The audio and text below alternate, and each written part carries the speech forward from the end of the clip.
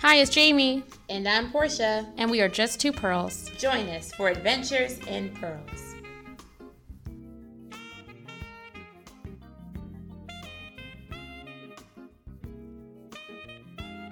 I'm going to read a reflection today from Saidiya Hartman's book, which is called Lose Your Mother.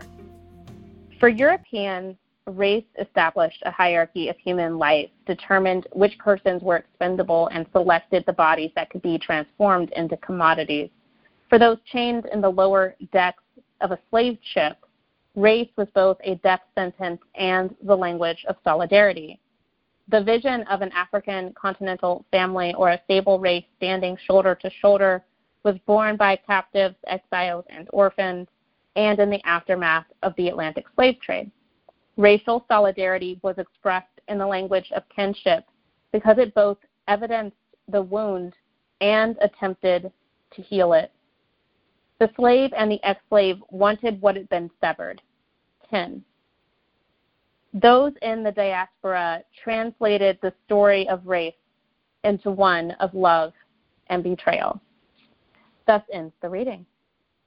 So, Jamie, because it's the fall and it's fall season, and we're talking about Andrew and Freedom Notes and his reflections on state justice and the possibility of democracy, I'm reflecting on summer. You know, I low-key kind of want summer to come back. Not to say that I'm not enjoying my pumpkin spice lattes, and I'm enjoying my pumpkin donuts from Dunkin'. You know, they're not paying me to say that, but I'm enjoying their donuts by a lot. And so I am enjoying the fall, but I really miss the summer, and this is why. You know, during the summer, I went to see all these amazing fireworks shows. You know, I saw the Macy's fireworks from New Jersey, where I just happened to be planted on that day, and I saw the fantastic firework display that New Jersey does put on in Jersey City. I went down to the boardwalk at Coney Island in Brooklyn to see their firework display. Like, I just love fireworks. And so I kind of miss the fireworks because fireworks season is only like the summer. But I was just thinking to myself, like, I really miss fireworks. And so, this past summer, I really took some time to just go search and find good firework displays. And so I did that, and I enjoyed myself. Every single time I saw fireworks, I just had a moment. They just bring me so much joy, just the big booming colors. Last year, the summer before this past summer, I went to Disney World, and I saw some awesome fireworks. And every now and then, I saw fireworks from my apartment in New Jersey, where I could see firework displays from just people locally shooting off fireworks, and I can see it from my house. So I had a great time this past summer searching for fireworks, and unfortunately, because it's, you know, like cold, cold-ish, there's no firework displays right now, but I'm looking forward to when fireworks season is back.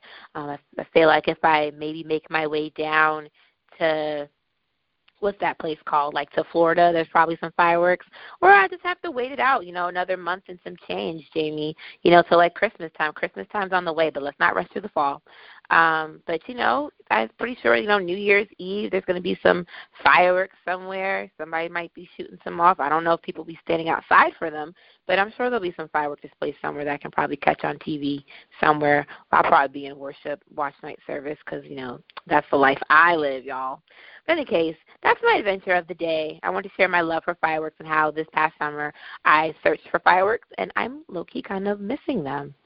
I guess, Portia, you already kind of did our transition for us, which is telling the folks that today we talked to the Reverend Andrew Wilkes, and we talked to him about his book, which is available now. It's called Freedom Notes, so go ahead and grab your copy so that you will be able to support him and his work. And so also you can get some great insight into some of the things that we are discussing on this episode today. I really enjoyed our conversation with Andrew. How about you, Portia? Yeah, I did too. You know, Andrew has a lot of wisdom, and he's really smart, and he's really dope, you know. So I enjoy just our conversations, and I don't even want to tell y'all too much about it because guess what? We want y'all to listen. If we spoil it, then what good is it? So non-hashtag spoiler alert. So go listen to the rest of this episode where we're talking to Andrew. Pearls, we are back with another great interview for you today. And joining us on this episode, we have Andrew Wilkes. Reverend Andrew, soon-to-be Dr. Andrew J. Wilkes, is an associate pastor, public speaker, writer, and husband. He is the husband of our dear friend, Reverend Gabby Cudjoe Wilkes. He is a graduate of Hampton University, Princeton Theological Seminary, and the Choral Fellowship in Public Affairs. He is a former executive director of the Drum Major Institute in New York City. He formerly served as the associate co-pastor to young adults at the Greater Allen AME Cathedral in Queens, New York. He is an Atlanta native. He is an inaugural member of the Prophetic Preaching Lab, founded by Otis Moss III in partnership with Auburn Seminary. He is currently a PhD candidate in political science at the CUNY Graduate Center. He lives in Harlem, New York, and you can follow him, which we will repeat this, you can follow him at Andrew J. Wilkes on all social media platforms. And today we are discussing his book as he is the author of Freedom Notes, Reflections on Faith, Justice, and the Possibility of Democracy.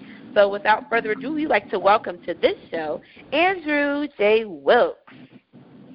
Oh, my. Thank you so much for having me on Just Two Pearls. It is an honor to be in conversation with you all. This is such a rich space for dialogue and conversation, and you just really elevate the public conversation, not only for your listeners, but for all those who share and our new listeners. And it just reverberates so widely. So thank you. It's a joy to be with you all.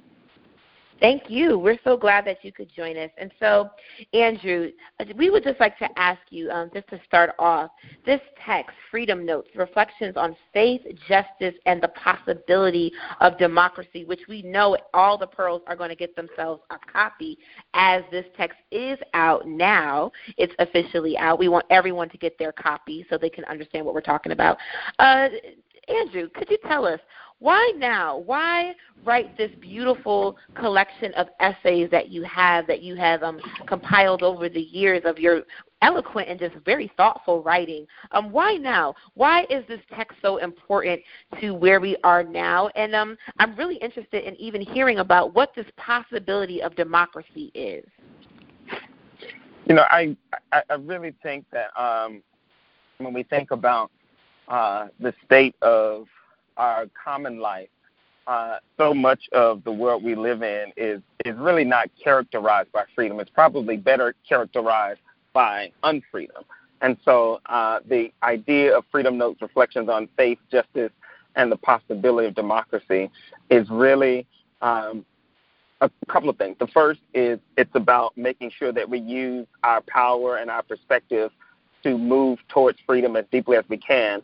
And one of the core themes of the book is that, we really need to get beyond being exceptions to the rule and change the rules which produce the need for exceptions in the first place.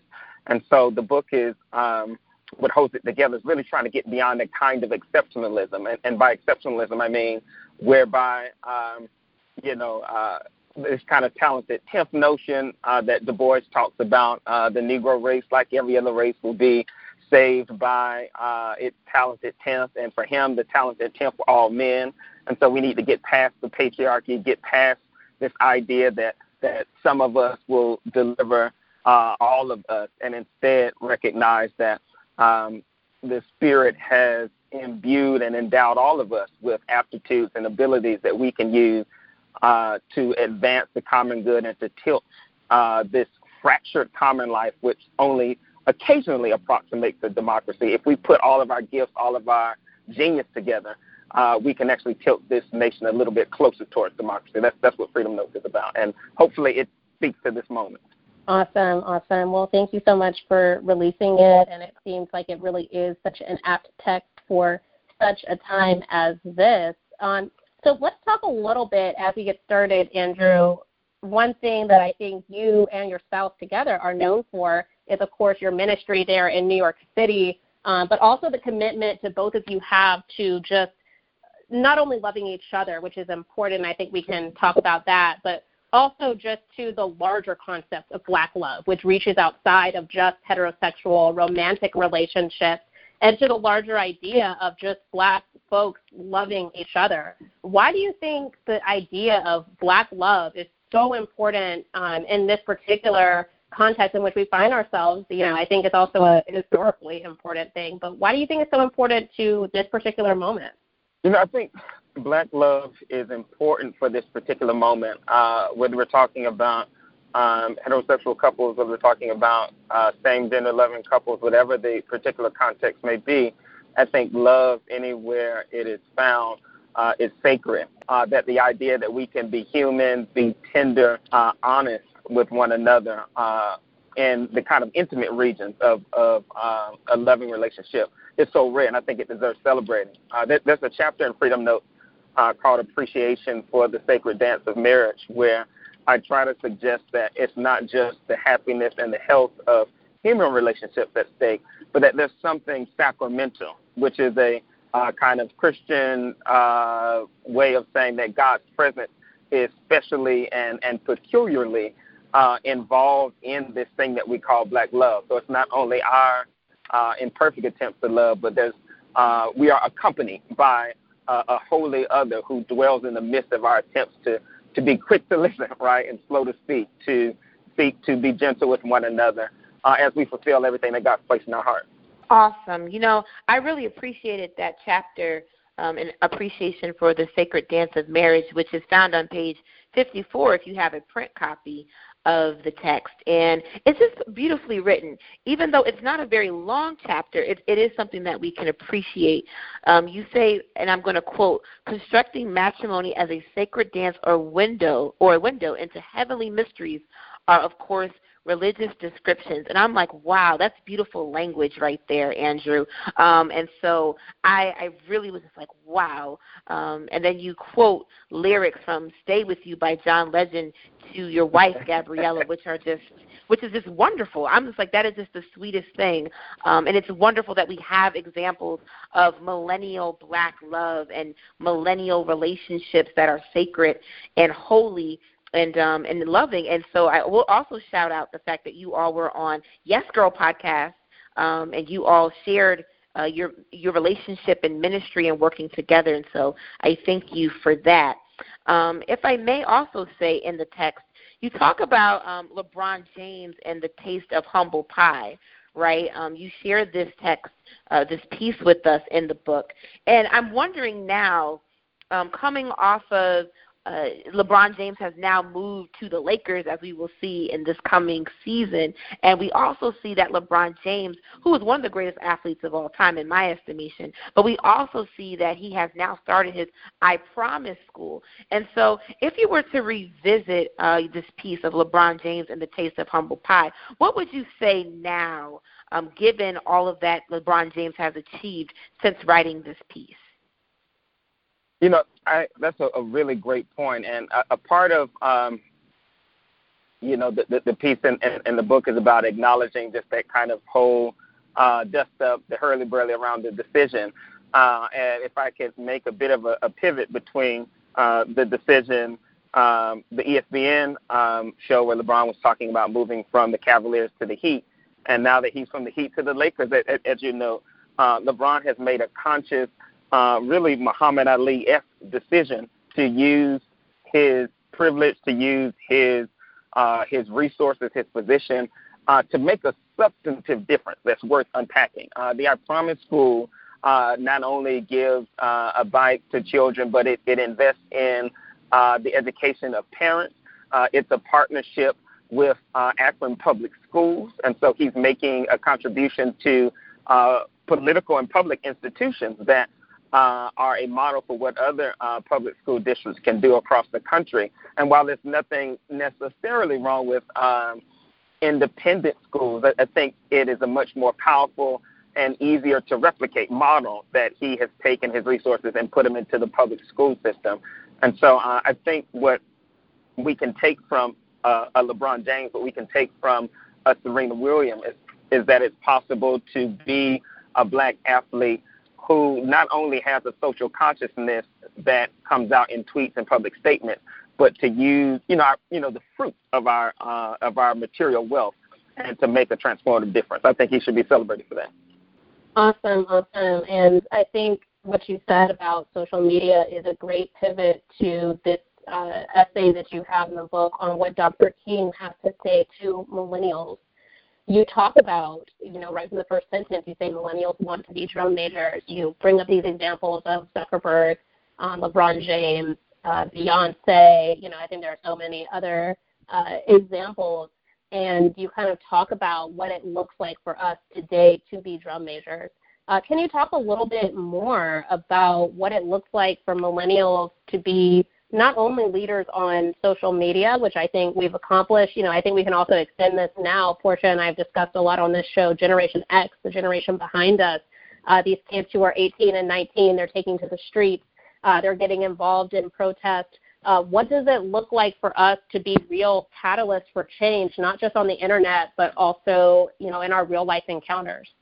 That's a really, really great question. And I think it's a question which can't be answered once and for all, but it has to be answered continually in context, which is to say wherever folks are as they're listening to us on Just Two Pearls, we have to raise a couple of questions that I lift up in that chapter, what Dr. King has to say to millennials. And the first question that I lift up is, are we standing up for children? And the second question is, are we serving our communities?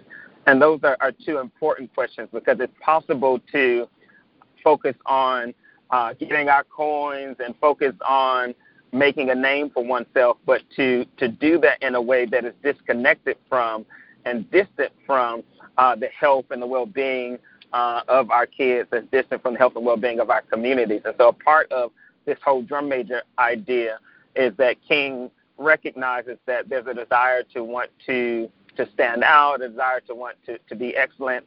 You mentioned social media, a desire to perhaps, I don't know, maybe every now and again say something that trends and blesses folks. But the deeper desire and objective, I think, can be, what are we doing to be, King says, a drum major. If you want to say I was a drum major, say I was a drum major for righteousness, say I was a drum major for justice, and all these other shallow things won't matter. And so for millennials, for Generation Z coming behind us, I think the question is, how can we use our gifts, not only as individuals, but to come together as womanist theologians say, and to create a quilt of justice, because justice is indivisible, it's intersectional, and what that means is if I am a writer, how can we come up with essays together for justice? If I'm an attorney, how can we be, public interest attorneys for justice? If I am a home health care worker, how can we, as folks are doing with Domestic Workers United, come together and fight for unions and collective bargaining to make sure that our labor has dignity? There's always a multiplier effect when we take the means at our disposal and we come together with others to see the kind of glorious, just future that God can etch together when we have what King would call this kind of inescapable garment of mutuality that is our kind of understanding of ourselves. Wow, Andrew, I'm just really blown away by that response. And I think that I would even co-sign, what Dr. West is kind of saying about how you are one of the most organic intellectuals of our generation. I will co-sign with that. I'm definitely believing in that even more as I engage you and I hear you speak, and just the thoughtfulness of your responses. And so, yes, kudos and bravo to you, Andrew. I'm interested also, you come right out the gate swinging, and this will be my last question in terms of the content that's in the book, because I really want people to read it for themselves, of course. We want you to purchase that, Pearl, so don't forget to go get that book ASAP. But you come out the gate with Sexist Spectacle, an open letter to Black clergy. Now, I don't want to go too deep on it because I really do want people to read it. But given that, so Pearl, this is where I want you to go read it, and I want you to come back because I'm going to ask Andrew, given what we have seen over the last few months and even within the last year with sexism in the Black church and misogyny in hip-hop culture, what also can you add to this article, to this piece of chapter text? What else could you add? And what else would you say? Or even if there's something that you think maybe even differently, what would you say, given some things since the publication has been released? This is a really interesting question, and a question that's worth sitting with again and again. I think so much of the work of freedom comes when we have the courage to sit with and questions of the sort that you just rose, because sexism in sanctuaries is a deep source of grief, not only for women, but it ought to be the case for men, and I think it is a deep source of grief for God as well. And so in Sex with Spectacles, what I try to do is to argue that when we interpret text, and in many ways Sex with Spectacles is directed significantly, but not solely, to Black men in ministry, to colleagues, and it's arguing for us to, one, recognize that there is an interpretive decision that is made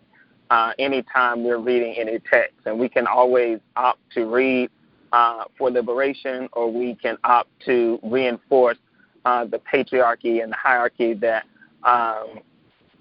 sadly still does not accept, applaud, and affirm women in ministry and pastoring and doing the full range and measure of the gifts that God has equipped them to do.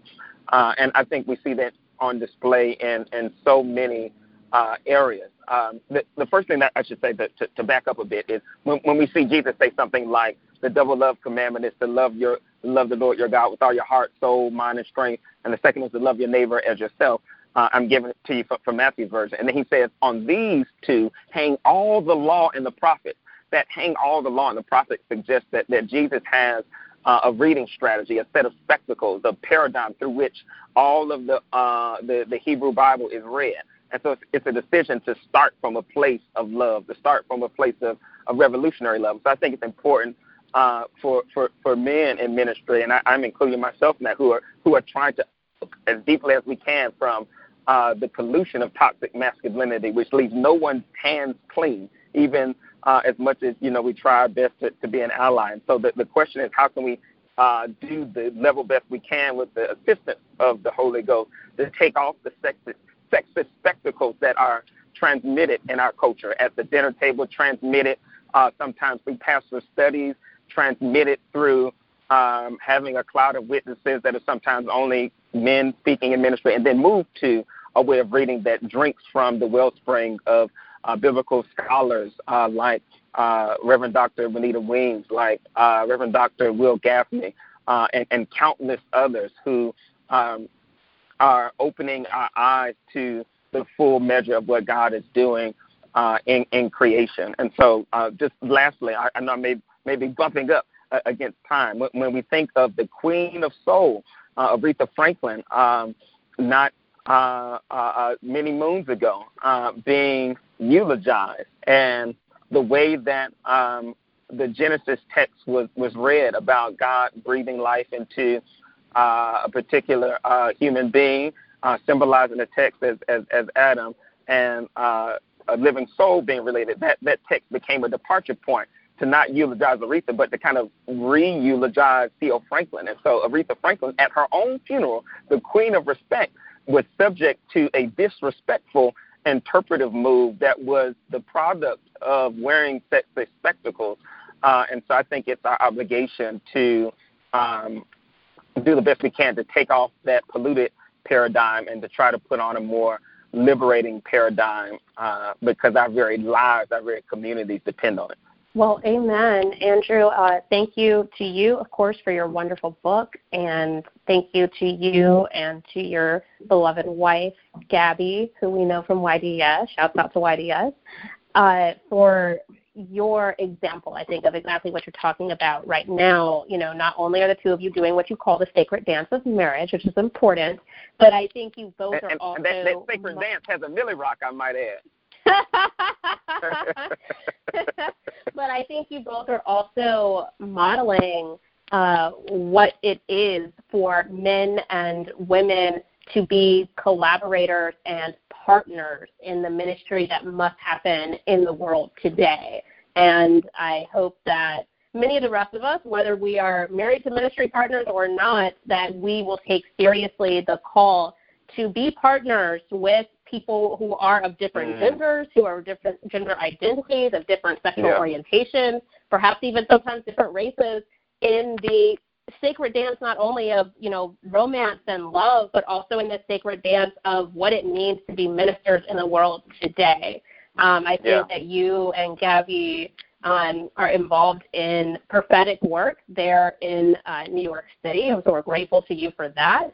I know Portia and I are engaged in prophetic work here on Just Two Pearls, but thank you so much for being a couple of our partners in this work of what it means to be millennials who are doing ministry. So can you tell our listeners where they can find your awesome book, Freedom Notes? My goodness, thank you all so much for having me. It really is a signal honor.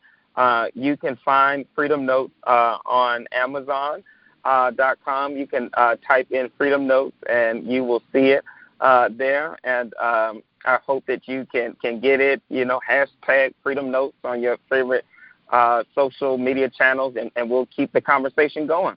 And make sure y'all follow Just Two Pearls. And speaking of following, we already said it at the beginning of the show, but if you don't mind, it probably bears repeating, where can folks follow you and your social media online? Folks can follow me at Andrew J. Wilkes, Wilkes. Andrew J. Wilkes is the same on Instagram, Twitter, Facebook, Andrew Wilkes, and would love to engage in dialogue and exchange. Fantastic, and we will make sure the Just Two Pearls account is following Andrew J. Wilkes, so y'all can also just go to who we are following and follow Andrew J. Wilkes. So thank you so much, Andrew, for your incredible book, for spending a little bit of time with us discussing your book, and of course, we are onward toward the cause of freedom. Let's all work together for this cause. So thanks so much, Andrew. Thank you so much. All right, y'all. So that was our conversation with Reverend Andrew Wilkes. Make sure that you head on over to Amazon or wherever it is, the online bookseller that you use, and find his book, Freedom Notes. It is available now. We want to make sure, we've discussed this on the show before, that we are celebrating and supporting Black creatives, Black entrepreneurs, Black ministers, just all the stuff that we're into. We want to support you. We want to support your work. We are so grateful that Andrew was able to come on Just Two Pearls and to talk about his new book. And if you have something that you're working on, something that's up your sleeve, maybe even an event that you're working on, please let us know. Let us know how we can support you. We want to hear from you because we are all about pursuing the work of freedom, and part of what that looks like is supporting each other. So let's do it. So just to conclude, y'all know what time it is. Let's get right into our Petty Pearls. So over the summer, y'all, I went up to Lake Tahoe, which is in Northern California, right on the edge of Northern California and Northwest Nevada. And it was quite an experience. I really enjoyed my hikes, not so much the fact that there were so few people of color there. Eventually, y'all, I didn't get to tell y'all this, on my very last day, right before I left, I was finishing up my hike, and I came down off the mountain. I was almost back to my car, and there in the parking lot, I ran into this Black couple. And it was like they were standing there waiting for me because they asked me how to get to the hiking trail, which is the same question that I had been asking myself a couple of hours before. So I was grateful to be able to be there to support my fellow African Americans. And I also wanted to give them a hug and ask them why it took them so long to arrive. Like, why did y'all arrive just as I'm, literally preparing to leave? But anyway, I digress. Part of what I was doing in Lake Tahoe, in addition to hiking, was planning. And, I know the phrase, we make plans and God laughs. Of course, there is a greater plan that God has for each and every one of our lives, and we shouldn't be so bogged down in our personal plans and goals that we can't follow whatever call of the Lord that might be placed on our lives at any given time. At the same time, I think it is petty not to be responsible and not to at least have an idea of what we're trying to have set up for the future. If God has placed a larger calling on your life, a long-term calling on your life, then part of the work that you're called to do is to co-create with God, and part of the way that you do that is through planning.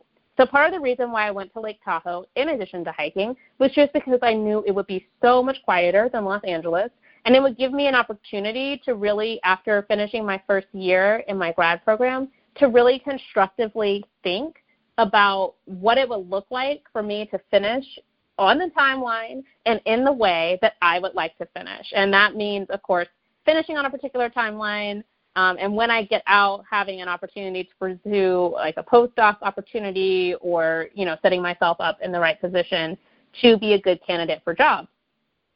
And so while I was there, one of the things that I did was I created a 5-year plan, and that's something that I don't think I've really sat out and done that in the past. I've kind of done vision boards for the coming year, kind of vague stuff. But it was my first time really sitting down and month by month thinking, okay, if this is what I want by the year 2021, what do I need to be doing in March of 2019 to make it happen? And I just think that's part of what growing up is all about, part of what being an adult is all about. Maybe you don't need to plan it out month by month like that. I mean, I think it's kind of necessary in something like a PhD program. But all of us should be taking the time now, as this year is concluding, to sit down and really plot out what our coming months and even perhaps what the next year looks like. And it doesn't have to be minute by minute, on this particular day I'm going to get married, on this particular day I'm going to give birth to my child, unless you know that already. But just giving yourself the freedom of knowing what your goals are, of seeing them written down on a page and being able to pursue them. And I think as we're becoming adults, as we're maturing, I think it's just petty just to have no idea what it is that you would like for yourself, that you would like to see happen next. And while you're in that process of planning and preparation, be in prayer, be really thoughtful and conscientious about where God might be speaking in that plan. But certainly, y'all, it's petty just not to plan at all. All right, that's all I got. We'll talk to y'all in a couple of weeks. Thanks for listening. Follow us on Facebook, Instagram, and Twitter at Just2Pearls. And you can email us at adventures@just2pearls.com. And remember, cultivate the pearl within you.